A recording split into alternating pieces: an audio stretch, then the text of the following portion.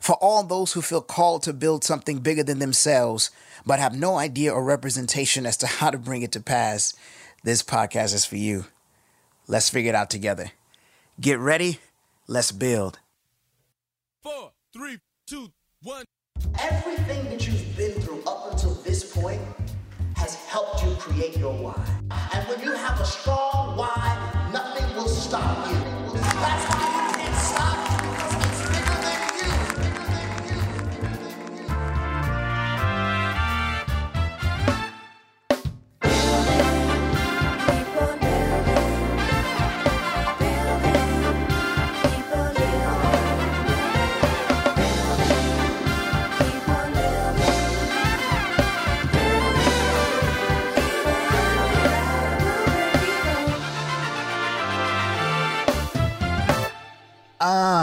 What is happening, fam?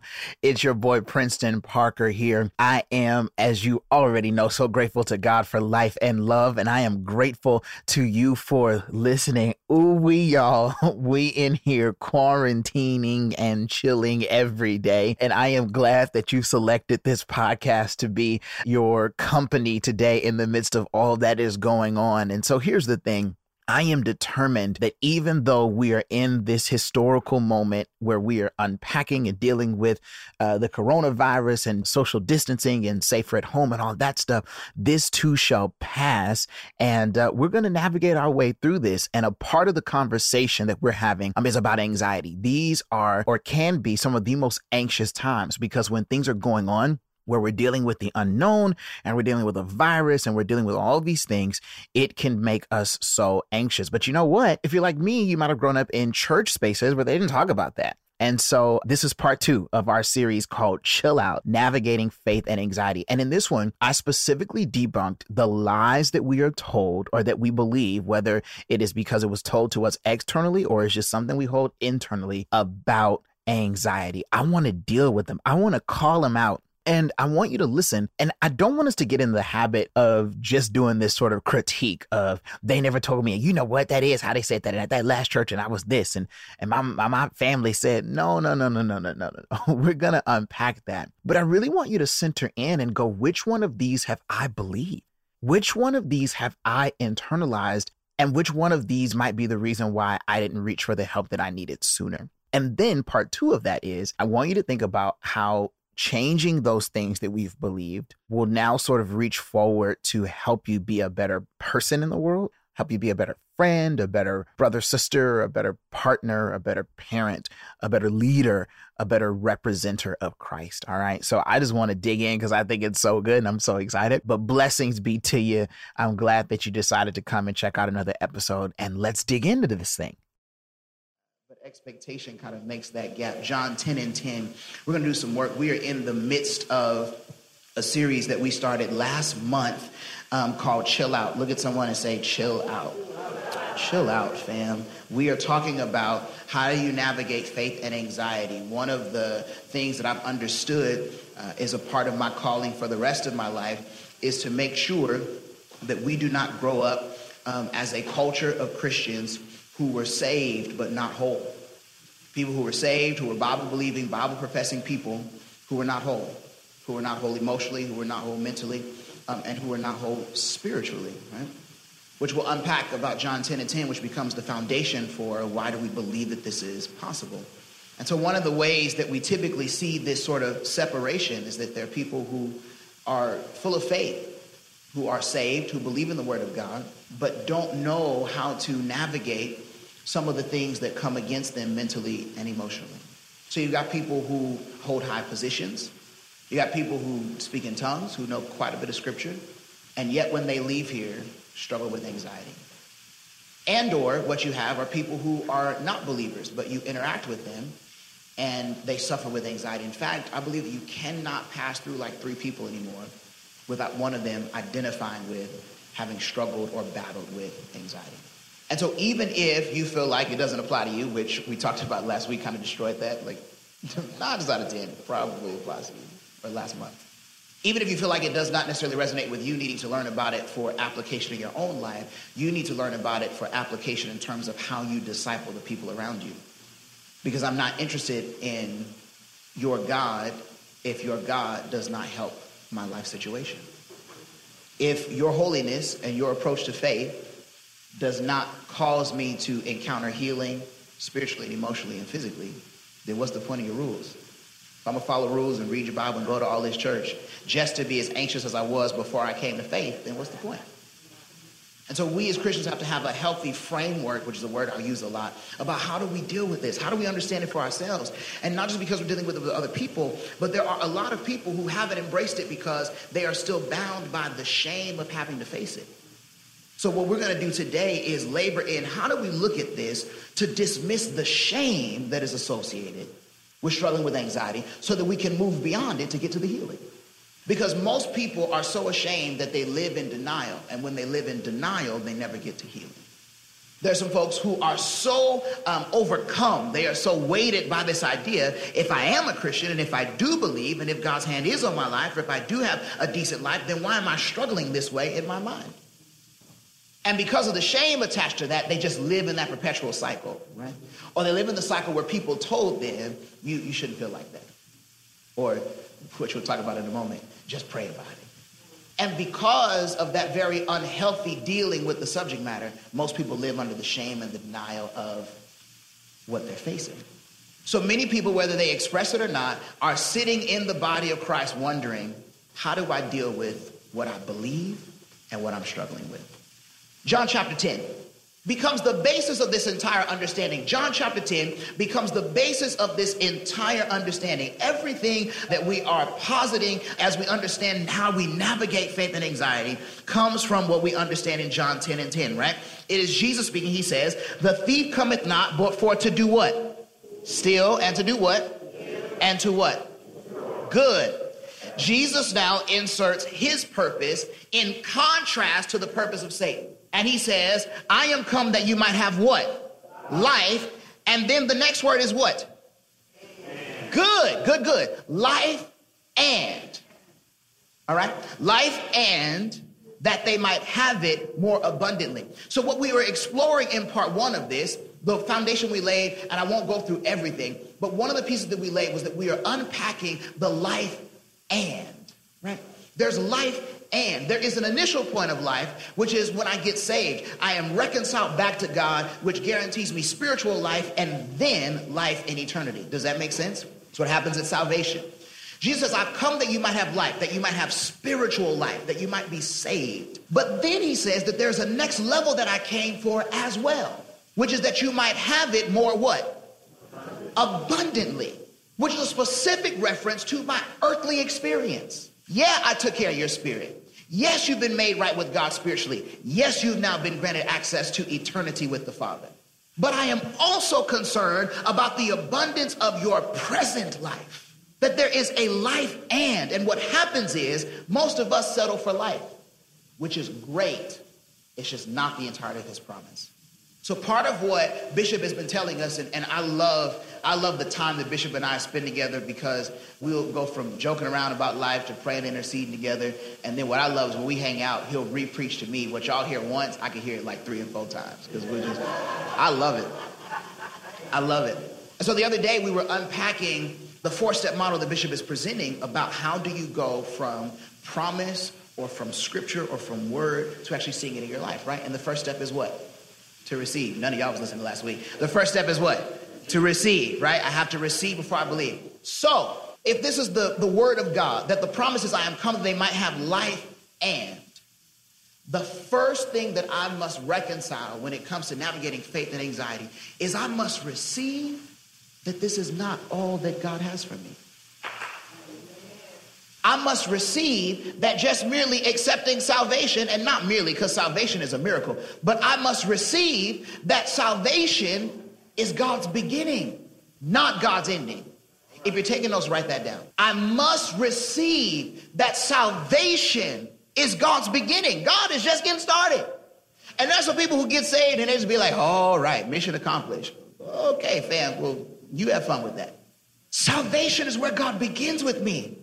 God has so much more development God has so much more healing. God has so much more deliverance. God has so much more exposure. God wants to use me to do anything, to do things. And so if all I receive is just like, going to heaven and I'm so glad. Fantastic. See you there. But in between now and then is some stuff God wants to do for me.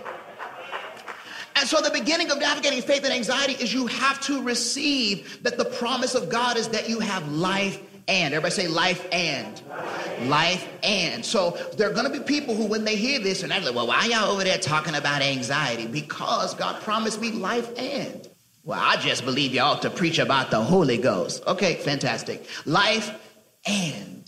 I firmly believe that because of who Jesus is, because of the power of God, his desire is that he permeate every aspect of my life. I want you to write that down. Can God's grace and his power be seen in every area of my life?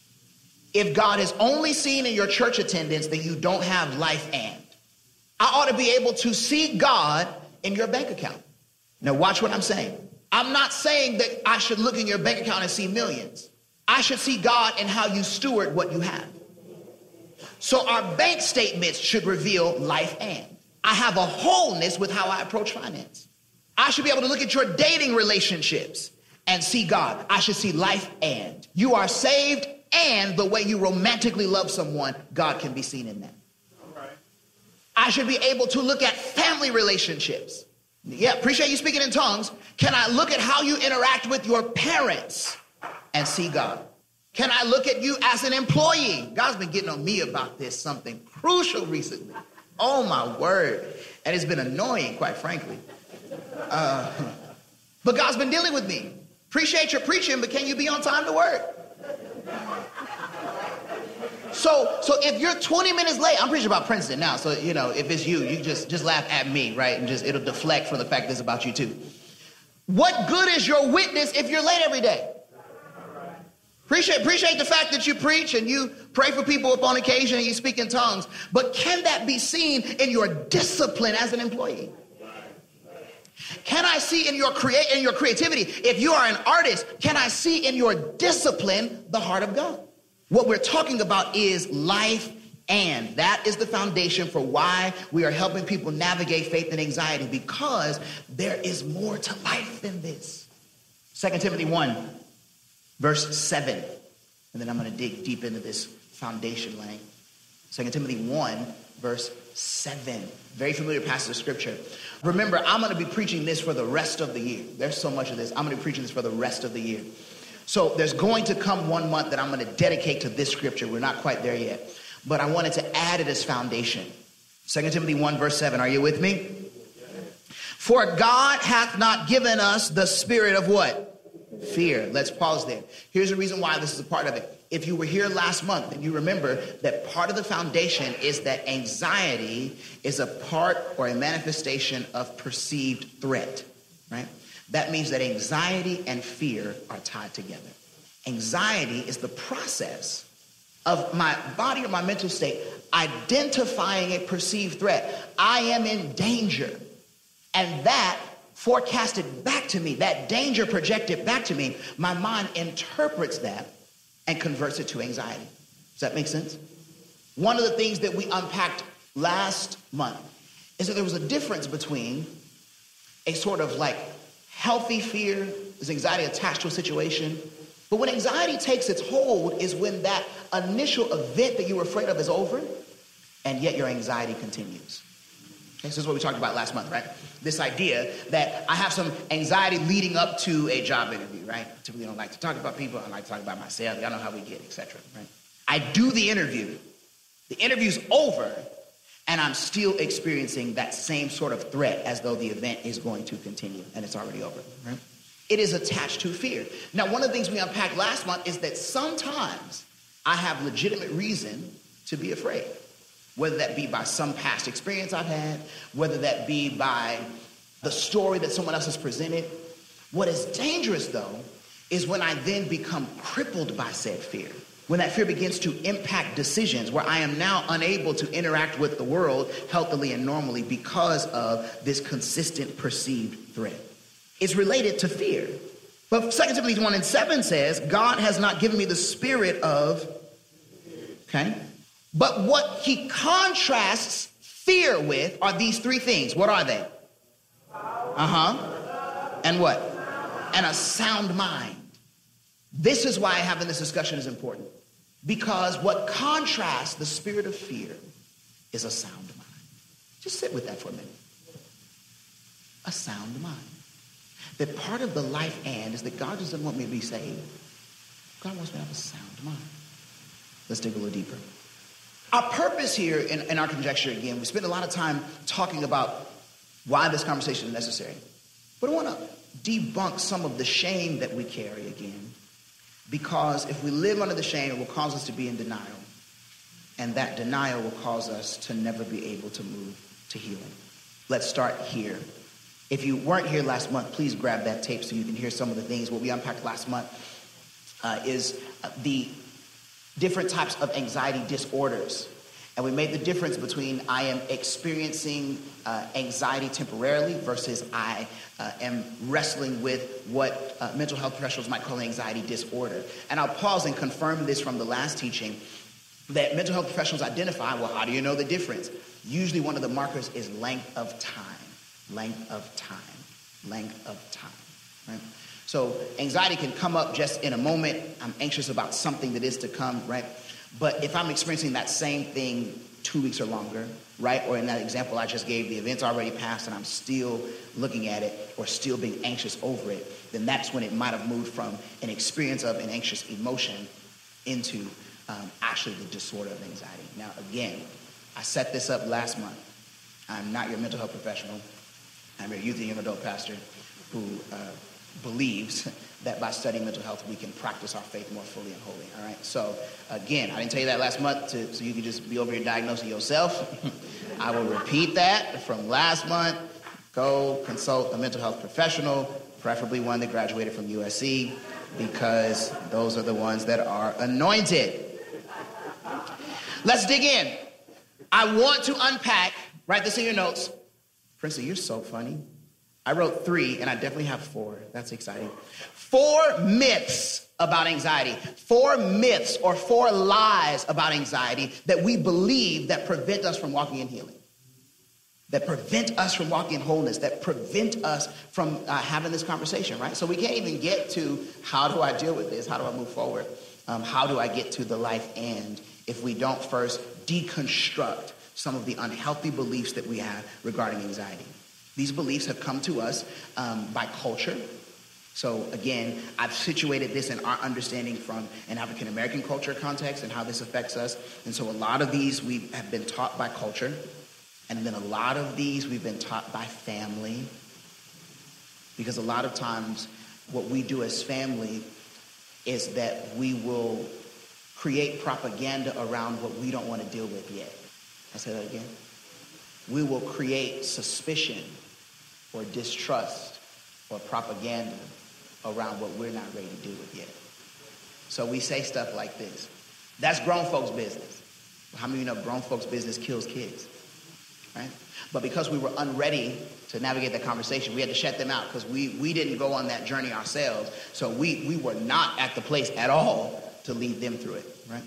And so some of this has come through family. And the last space that many of these unhealthy ways of looking at anxiety and mental health has come from, the church. You know, that small thing. 4 lies, 4 myths about anxiety. Here's number 1. One of the biggest lies that we believe about anxiety is that anxiety has a look. We are conditioned to believe that anxiety has a look. So what happens is our way of avoiding facing what we need to face is by telling ourselves that we don't match the profile that naturally struggles with that. Anxiety is a white people thing. Black folks, we too strong for that. That's something that white people at my job deal with. Oh, really? Oh, all right.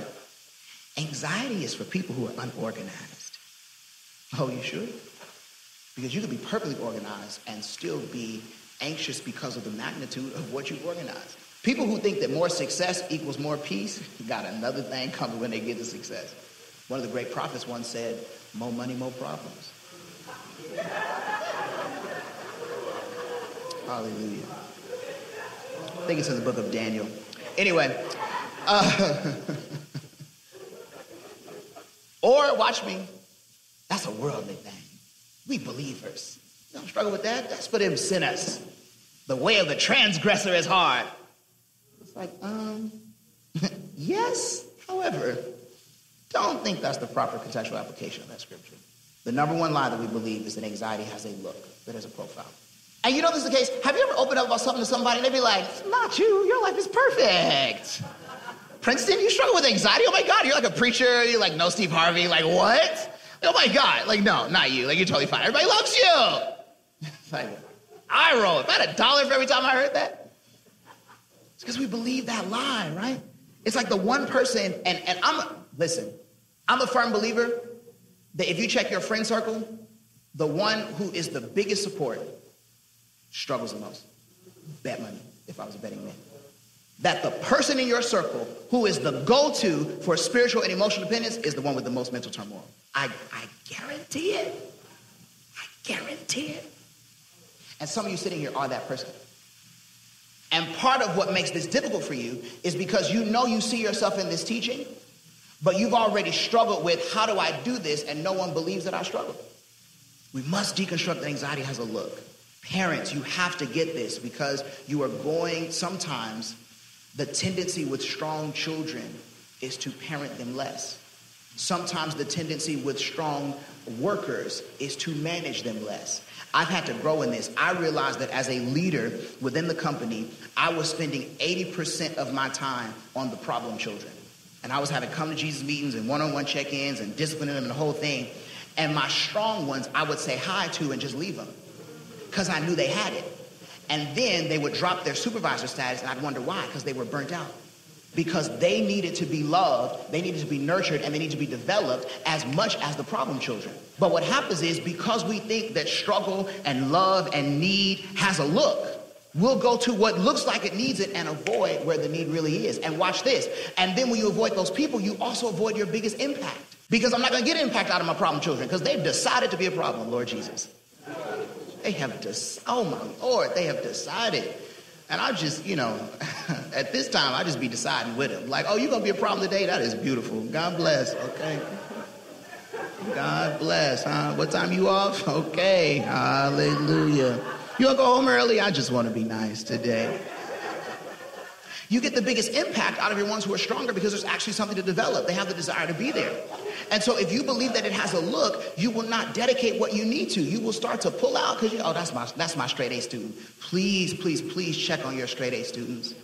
Please check on your overachievers. Please check on the ones that seem like they have a bright future because I'm telling you, internally they are struggling. And they're going to wonder why they were 25 and snapped and just left everything. It is because we built them. Oh, I don't have time I got to preach a whole separate series on this. The problem is now because their needs, their humanity has not been addressed, now they attach their value to how they perform. So the moment they stop performing at that level, they're going to have a complete identity crisis, and you're going to wonder what went wrong. Number two, second lie we believe about anxiety is that anxiety means I don't have faith. That's a lie, and I'm going to prove it to you in Scripture. Prove it to you. Let me push through these. Anxiety means I don't have faith. I need you to receive that. Because if you consistently look at them as if they're diametrically opposed, you're going to be vacillating from one extreme to the other. And you're going to think you are either completely untouchable or you are completely broken. And the truth of the matter is you are a whole person guided by your faith that uses that faith as you navigate what comes against you, anxiety being one of them. Does that make sense? Okay. You cannot look at them as being diametrically opposed. That's why the name of this series is not faith versus anxiety or faith over anxiety. No. Faith and anxiety. Here's why. Not that I give them the same seat in my life, but I cannot allow myself to view them as one or the other, so I have to fix my mind as to which reality am I in today. No. The reality I'm in is I'm a person of faith. And in that faith, I'm going to navigate my way in the direction of healing. And anxiety happens to be one of the things on that path in my way. Third lie that we believe is that anxiety cannot be dealt with. It is a lie that we believe that anxiety cannot be dealt with. It is amazing. And this one particularly comes through kind of culturally, from a cultural standpoint, where we just kind of train ourselves that once you struggle with it, that's just it, right? Like that is just the nature of it. They'd be like, well, you just got to wait for it to pass. Soon I will be done with the troubles of this world, child. It's like, all right. Well, can we speed this up then? Can we speed up the done part? Okay. That's funnier than you understand. Third line is that anxiety cannot be dealt with. We'll talk with it, right? It is not that people don't want to be whole. Sometimes just they don't have the tools. And sometimes they don't have the tools because no one ever told them that there were tools available, particularly in church. 4, one of the biggest lies that we believe is that anxiety is all in the mind. How many times have we been told that? That's just in your mind, honey. You're just making that up. That's all in your mind. It's not, which we'll talk about in a minute. Anxiety is not in the mind. It could be in the environment. It could be in relationships. It could be physical. While it might be experienced primarily in the mind, it can actually be present in a number of different places. Which brings us to our next point. Let us begin our framework for understanding. Okay? I want you to write that in your notes. Number 1, because it sounds fancy. And I'm going to help you sound fancy when you talk about this to your friends tomorrow. Ooh, we had a good time in church. What do you preach about? Anxiety. Oh, that's interesting. We talked about our framework for understanding. You're going to be great. You're going to be great. You're going to perform very well. I'm setting you up for it. You're going to be great. People are going to be so impressed. Framework for understanding. Now, here's why I've called this, because this is where we move into a sort of pastoral wisdom with Scripture as its base, all right? Now, here's why I'm saying this. It's our framework for understanding because I got to set this up. You're receiving this for life's sake, not because you're going to go to hell if you don't. Does that make sense? I'm going to prove it to you in Scripture, but I'm uplifting a framework for understanding, something that we have put together, kind of constructed. How do we look at this, all right? So, if anxiety is not just in the mind, how do we understand it, right? Where is it? What does it affect? Humankind, is a tripart being. Write that in your notes. Tripart, T-R-I-part. Tripart being. Bishop has taught this to us so many times. I'm just going to show you how it applies into this context, okay? So I know it sounds weird as I'm talking about it. I promise you already know this. Tripart being. Spirit, soul, and body. Spirit, soul, and body. Write that down. So I am a spirit. It's the part of me that never dies. I am a spirit. I have a soul, the interpretive part of my being. The soul, is what we believe, houses the mind, the will, and the emotions. So I am a spirit, part of me that never dies. I have a soul, the interpretive part of me. The soul houses my mind, my will, and my emotions. And all those things together live in a body that helps me interact with the realm I was placed in. Without a body, it'd be kind of weird for me to preach to you. I mean, it could still happen, but you'd be like weirded out. Just like imagine a floating microphone, and a voice. Plus, I'm cuter in the flesh, so that'd just be a way degraded experience if I just wasn't here. Awkward. I am a spirit. I have a soul lived in a body, right? Now, what's interesting is this understanding, I just want to put, because I know I've got some folks who love to be deep. So let me just throw this deep hook in and I'm going to come back. This understanding is very kind of Western. Our Eastern brothers and sisters, both from a Christian perspective and from other religions, approach it in a more holistic kind of oneness sort of sense. So it's not to say that these three, while we might understand them separately, you're not like three people. Right? Like you are the spirit that has a soul that exists through the body. Does that make sense? Where do we get this from scripturally? You can write the scripture down, Thessalonians 5:23. We have reasoned through a number of different scriptures to put this understanding in our theology together, but this is one where those words are specifically written. Paul says in Thessalonians 5:23, I pray God that your spirit and soul and body be preserved blameless until the coming of our Lord Jesus Christ. Right? Paul just puts it right out there in that language. I hope you good in your spirit In your mind, will, and emotions, and in your flesh. Which one of those does anxiety hit? I like y'all. Y'all real smart. Exactly. All three. Anxiety hits all three. Anxiety can be understood in all three. We'll call them realms for the sake of conversation. It could be understood in all three realms. The problem is, most of us only fight it in one. Anxiety hits all three. Anxiety could be understood as physical, right? Or psychological, right? Affected by the structuring of the brain, like chemical processes, right? Like there's actually something happening in the brain that does not allow it to think without anxiety. So it could be physical. Or it could attack the soul. It could be in the soulish realm, which is what? The mind, the will, and the emotions. Emotional anxiety. Or it could be spiritual. A spirit of anxiety. Does that make sense? I'm going to go through each one again. It could be in the flesh, a disorder, something actually occurring with the brain, or something actually occurring with the physical body. Or it could be emotional, tied to experiences, tied to trauma, tied to a series of events, tied to something that's happened or what somebody's done. Or it could exist in the spirit realm. This is so important for us to understand, because what happens is, if we just look at anxiety as just this one big thing, then you could just be shooting in the air, hoping you hit something. And sometimes the reason why we don't find success is not because God does not want us to be healed, but because we're not attacking it on the level it's attacking us. Right? So if you bring solutions from one realm to the other realm, you're going to be fighting the wrong fight. And if you hear about 4 or 5 months ago, you know that the one thing we don't want to do is fight the wrong fight.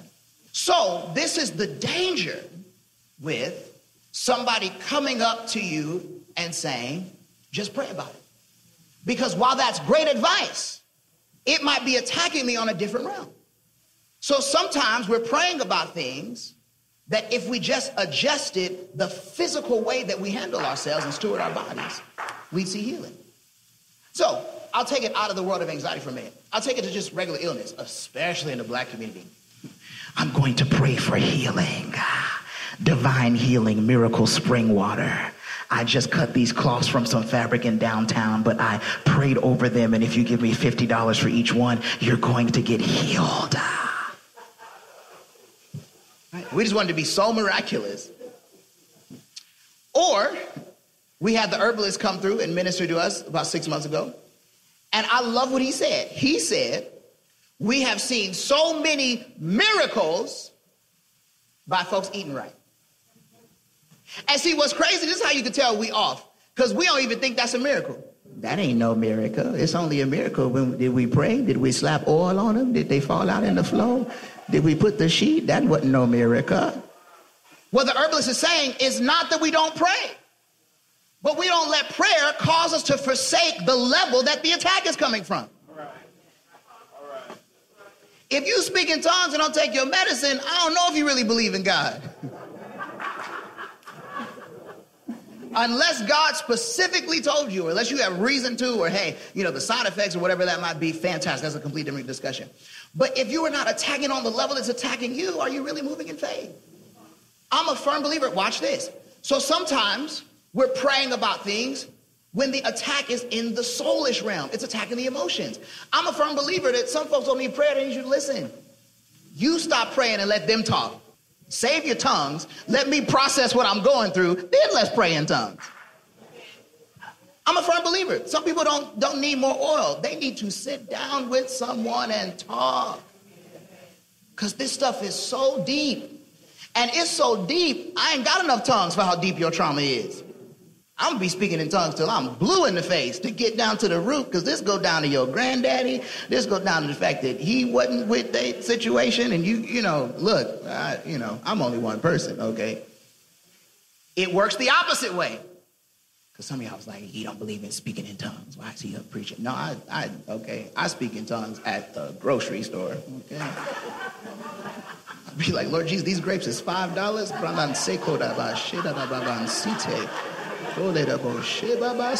Lord, I thank you. I don't speak in tongues harder than when I'm paying with a debit card I ain't sure about. Woo!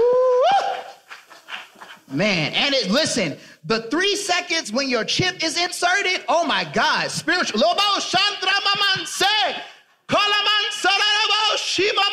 Accept it. Father, we worship you. You are so good. There's nobody like you. We adore you.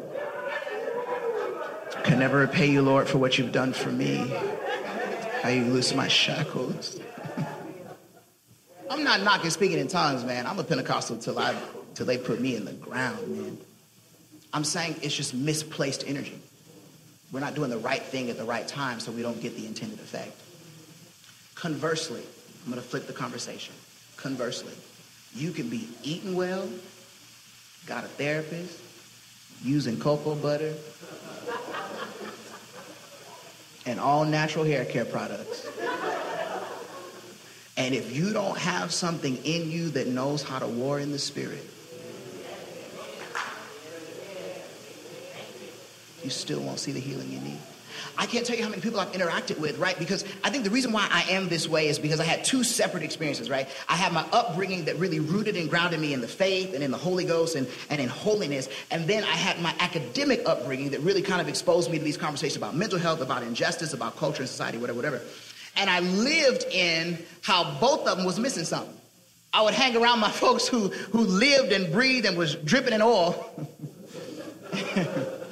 And they were missing the emotional health component. And then I would hang out with my folks who got it from the mental health. I mean, their marriages looked great. They had money, all that kind of stuff. But I'd hang around them and I'd be like, y'all don't even really get what's happening in the spirit realm. Like, y'all don't even know. Like, y'all ain't as safe as you think you are. You know, let me pray. Or you get this commonly, right? There are people who are around you who look like they have it all together, but still come to you for prayer. Because they know that there is a level that they're missing, right? So the question you must ask yourself is, what level am I experiencing anxiety on? What realm? I like that word. What realm am I experiencing anxiety? Is this in my flesh? Because if it is, then I should probably consult somebody. I can eat better. Maybe I need more rest. Maybe I need to spend more time outside. How many of you know the environment will impact your anxiety? Right? You need to spend more time in nature. Sometimes you can do small things in your home, like just figure out a way to let more light in. It's amazing the wonders of God through nature. It is amazing the wonders of God through nature, right? Let me say something super deep. Okay, you ready? Some of us just need a vacation.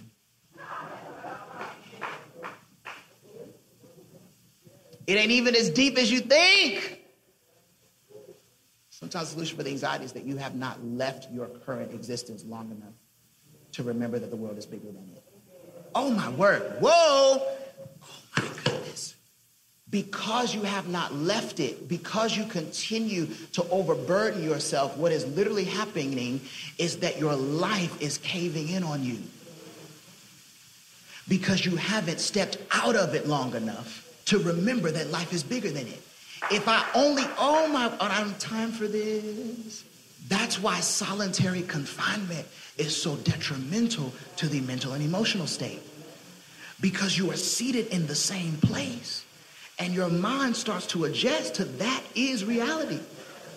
And so what it does is it begins to deteriorate the mind. It begins to deteriorate the emotional and the mental self on the inside, because it literally, these walls, this finite space that I'm in is closing in. So the solution is to break yourself out of a self-imposed solitary confinement. Why would you impose that on yourself? So I have to discern, is anxiety attacking me in the physical realm? Remember to eat better. Or that's where the disorder comes in. The disorder falls under the physical realm of anxiety attacks. And then we know that because God has given us great wonders through science, God is the author of science. That's why I don't have a problem with it. We just learned it as he revealed it. Then maybe that means that there's something I need to be doing. There's a regiment for my physical self, right? Could be sleep, could be change of scenery. It could be dance, could be laughter. That's one of the things we got right in the black church. We was shouting anxiety out since slavery. Maybe it's in the soul realm,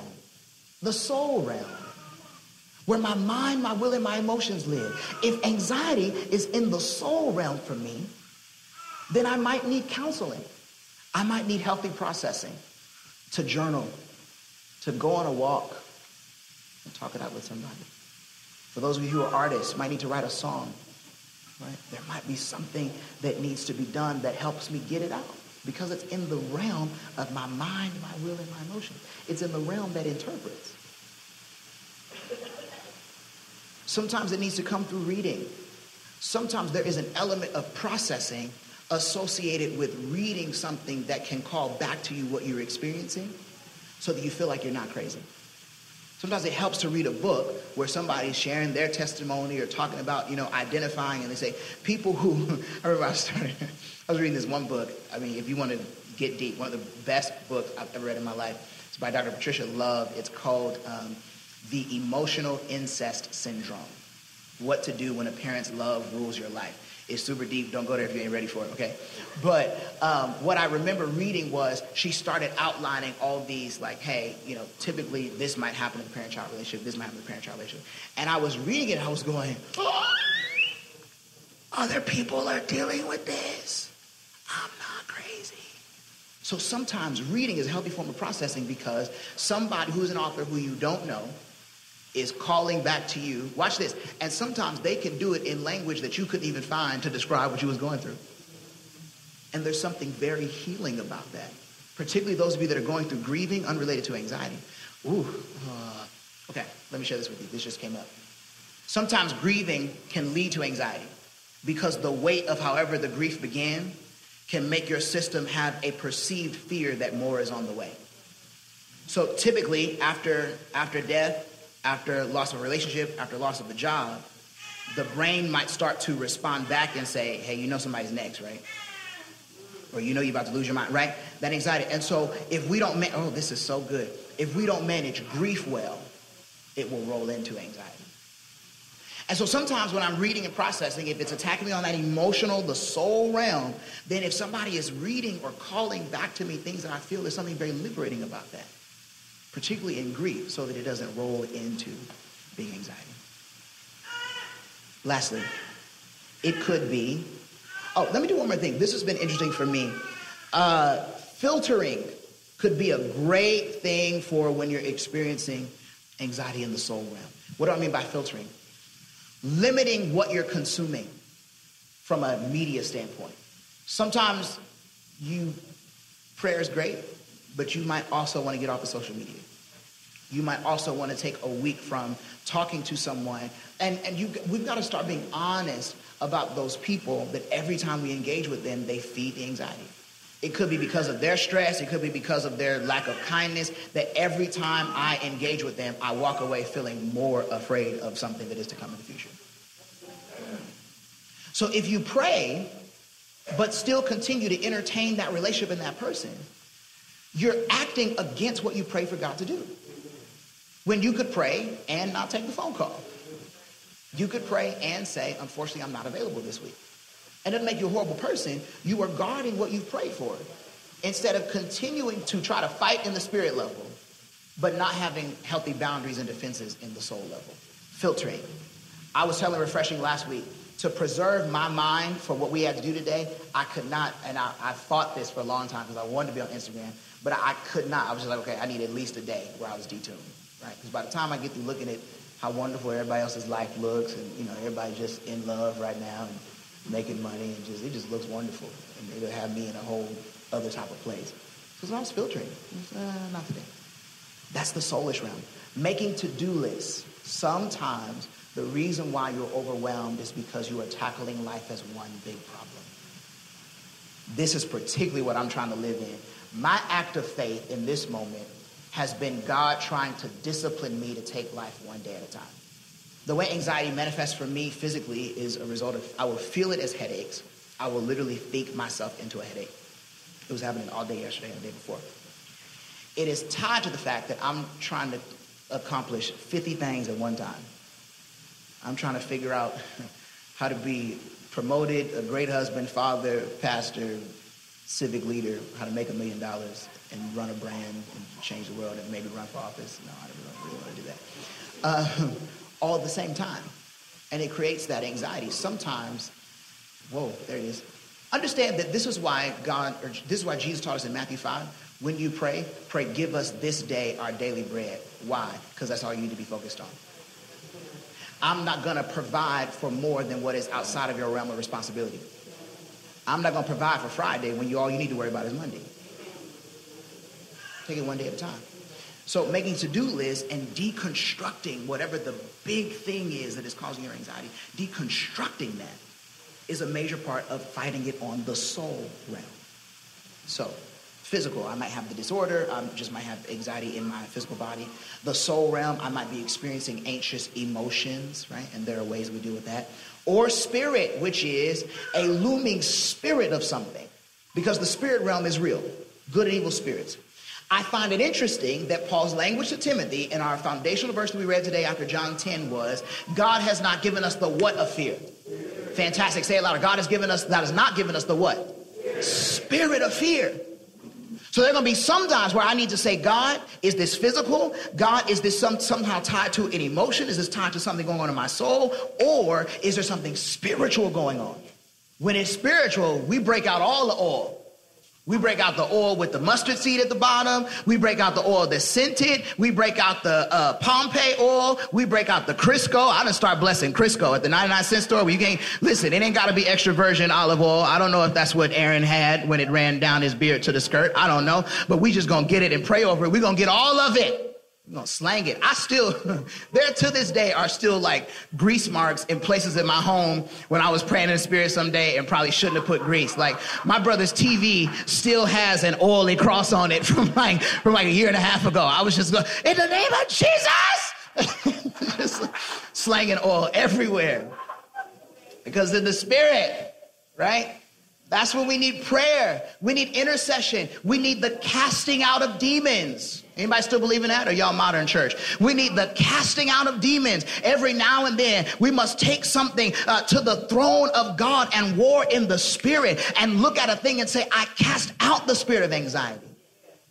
Casting out of demons. The blood of Jesus. The blood that allowed for even the spirit of death, the death angel, to pass over his children in Egypt. So it shall be. Plead the blood over my mind. I plead the blood over a future that I'm not smart enough to think about yet. I plead the blood over my job. This perceived fear I have that dangers around I plead the blood. This anxiety being caused by fear that my child might be the next one, that my spouse or person might be the next one. No, I plead the blood against that. Sometimes meditation. And because we don't look at meditation through the scriptures, the moment we hear that, we automatically, we get all religious because we think, don't go all Eastern on me, brother. We believe in Jesus over here. Oh, chill out, fam. Because your Bible says, he shall be like a tree planted by the rivers of water that wither in the season. A couple verses before that in Psalm chapter 1, it says, and in his law doth he what? Meditate day and night. So there's your religion for you, okay? Meditation, the ability to get still and rehearse something, the ability to be still and allow something to process over and over and over again. When was the last time you took one small verse and just spent an hour in a park just letting God speak to you? When was the last time you got on a swing? I will bless the Lord at all times, and his praise shall continually be. I will bless the Lord at all times, and his praise shall continually be in my... When was the last time you did that? When was the last time you went to brunch by yourself? I was there last week by myself. Thank you for asking. Last time I went to brunch by myself was last week, actually. And I definitely have reservations today, but that's neither here nor there. When was the last time you just sat by yourself and rehearsed something that Bishop taught us? Can I tell you what I've been meditating on all week? God, you've given me the tongue of the learning. Give me the tongue of the learning, that I might speak a word in season.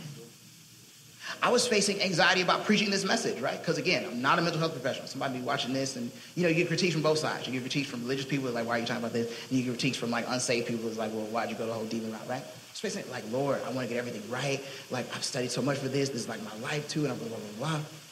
You've given me the tongue of the learning, that I might speak a word in season to them that are weary. And what's crazy is that meditation, if you let it, will turn to worship. Lord, you know what they need. Lord, they are weary, and I'm not the answer, you're the answer.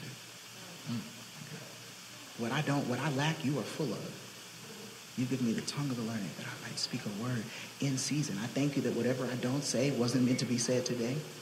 And what I do, you'll time it appropriately. Why? Because you give me the tongue of the learned. When was the last time you did that? I'm so excited. There's so much more to give you. Here's where I'm going to end. In order for us to pursue health, we must understand anxiety on all three levels. And then we must address anxiety on all three levels. That's the conclusion for today. Man, I want to unpack this shame thing, but I don't have time. I'll get to it next month. In order to pursue healing, we must understand anxiety on all three levels. And we must address anxiety on all three levels. That's why I want life end. I want every demon in hell to know that they can't come against me. I want my soul to know that I will not be buried in my emotions. We got processing styles for that. And I want my body to know that I steward my own body. I control what I eat. I control my environment. I control as best I can when I sleep, healthy self-care habits, etc. And I'm going to address it on all levels so that I can have life and life more abundantly. Stan, that's my time, family. Whoo! Yeah, we went there. I think to me, that's one of my favorite episodes still because of how simple yet deep it is. Like when you start unpacking all that stuff, you can really sit down and be like, yo, like I've really, really, really believed some of all those things, like some or most or all of them. Yeah. I think one of the things I just want to reiterate is just like check on everybody in this season, check on everybody all the time. But I have a bias towards this quote, check on your strong friends, because you just never know. Sometimes it's the people, I guarantee you, it's the people who look most full of light and love and magic and pixie dust and joy and sugar and caramel that are going through it the most. And sometimes those of us who do have these sort of motivating and hyper excited personalities, sometimes we're using that as a mask. Sometimes that in itself is of a cry for help, but that's a whole nother podcast episode. But listen, fam, I hope this blessed you. I want you to hang with me because there's so much more that's coming about this subject. And we're going to get in the Bible some more about it and talk about it some more. So listen, I hope you enjoyed it. If you did, please reach out to me in some sort of way. This blesses me to hear from people so that I can actually sort of get some stories and real life testimonies about how this is touching people. And so, yeah, shoot me a DM on Instagram, shoot me an email, info@princetonparker.com. Share this with somebody, and please, please, please like and subscribe and share. I think I just covered all the things. And pray. I feel like I should start doing that. Like, subscribe, share, and pray. I need to like, subscribe, share, and pray. Come on and like, subscribe, share, and pray. Come on and like. I need you to like, subscribe, and share, and pray. Anyway, okay. Bye, y'all. Thanks so much for hanging with me. And until next time, you already know, as God, Princeton, don't mess up your own quote. With God as your foundation and purpose as your motivation, keep building family.